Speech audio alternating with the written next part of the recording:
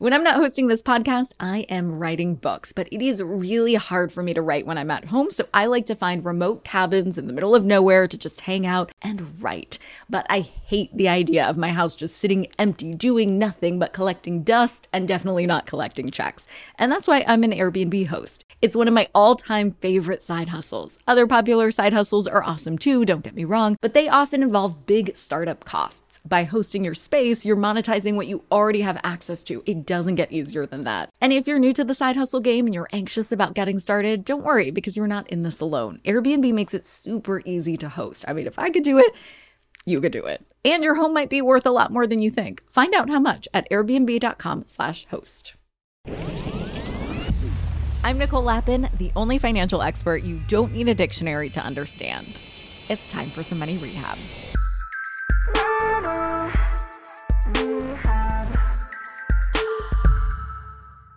For your weekly roundup of the biggest headlines on Wall Street and how they affect you and your wallet, I try to pick a handful of interesting stories that relate to the world of business news, investing, and the economy. But sometimes a story is so big that it needs a whole episode, and that's the case with this week's story. Treasury Secretary Janet Yellen's visit to China. It follows the visit to China made by Anthony Blinken, the U.S. Secretary of State, about a week before. And Yellen's trip will be followed by John Kerry, who is set to travel to China later this month for talks on climate issues. We don't have time to get into the entire history of U.S.-China, or sometimes as they're referred to, U.S.-Sino relations, but the heart of the U.S.-China relationship is a financial one with big implications for the American and global economies. So let's take a look at some of the issues that made Yellen pack up her scarves, pop her collar, and fly to the other side of the world. To set the stage, after decades of explosive growth and heavy investments in countries around the world, China's economy is faltering. In a nutshell, this results from structural conditions like an aging workforce and an increasingly unstable business environment. These problems are hardly unusual, but what happens in China doesn't stay in China, because China is the largest lender in the world. China doesn't just lend to central banks. The company also lends money directly to various projects like dam building and rail construction. But again, it's not just countries. Real estate developers, local governments, and companies owe the state-controlled banks a massive amount of money. JP Morgan Chase recently determined that internally, Chinese borrowers own 282% of the country's economic output for the year. The problem isn't just the size of debt, it's how quickly it has accumulated, with much of it coming from the last 15 years or so. As a result, China is now face-to-face with what's been labeled a debt bomb. Plus, the loans aren't reported the same way as state-to-state loans, which masks just how big the debt is. One study by the College of William and Mary puts the debt load at over $800 billion, with many countries owing China 10% or more of their annual GDP. As a result, many countries have a close financial relationship with China. All of those international loans have given China a huge amount of power. After all, no one wants to alienate their lender, right? In a global economy, no country stands alone. But because of China's role as a global leader, its fortunes hold far more sway over economies around the world than any other country.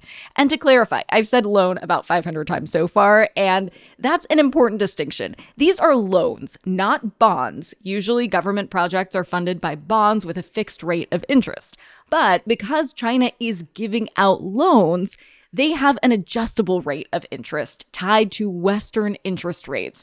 And as Western central banks are raising interest rates to control inflation, poor countries all around the world are facing ballooning debt payments. They may never be able to repay these debts, yet China is reluctant to forgive because, remember, the economy in China is not doing so hot right now. And against this complicated backdrop, Chinese-American relations are going through a rough patch. One of the biggest issues is the U.S. ban on the export of high-level semiconductor chips to China. You know how every time we turn on the news these days, we hear about AI? AI requires a very specific type of advanced computer chip, and the U.S. is the best in the world at making them. Last year, the U.S. government banned the export of those chips to China, along with any chips or components needed in the manufacture of those chips. This puts China at a serious disadvantage in terms of its own technological advancement.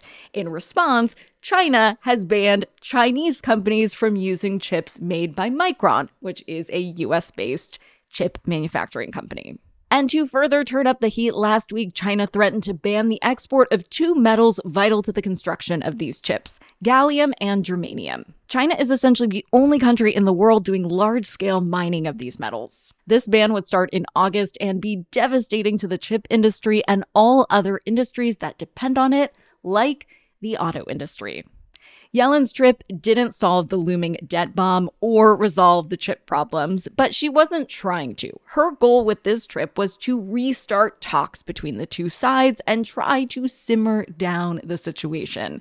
She specifically denied that the US is trying to decouple from the Chinese economy, a threat that some in the US government have made that the Chinese government has found deeply upsetting. Yellen has stressed just how disastrous severing financial relations would be for both sides. Neither the US nor China offered any changes to policy on the issue of export bans, but her trip and Blinken's before it did get both sides to the table and talking. With China's oversized influence on the global economy, ignoring the situation and allowing it to fester could be the worst thing the US could do. And we shouldn't ignore it either. For today's tip, you can take straight to the bank. You don't need to be an investor in a mine or a semiconductor lab for these conversations to affect you.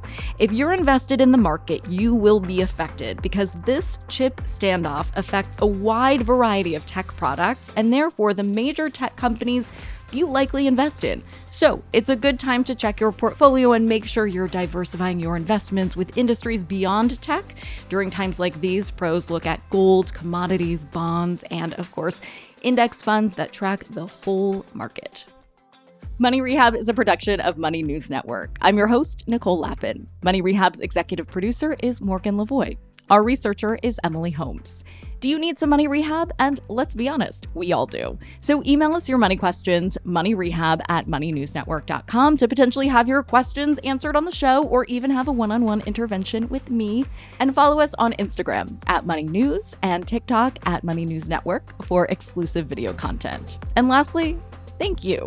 No, seriously, thank you. Thank you for listening and for investing in yourself, which is the most important investment you can make.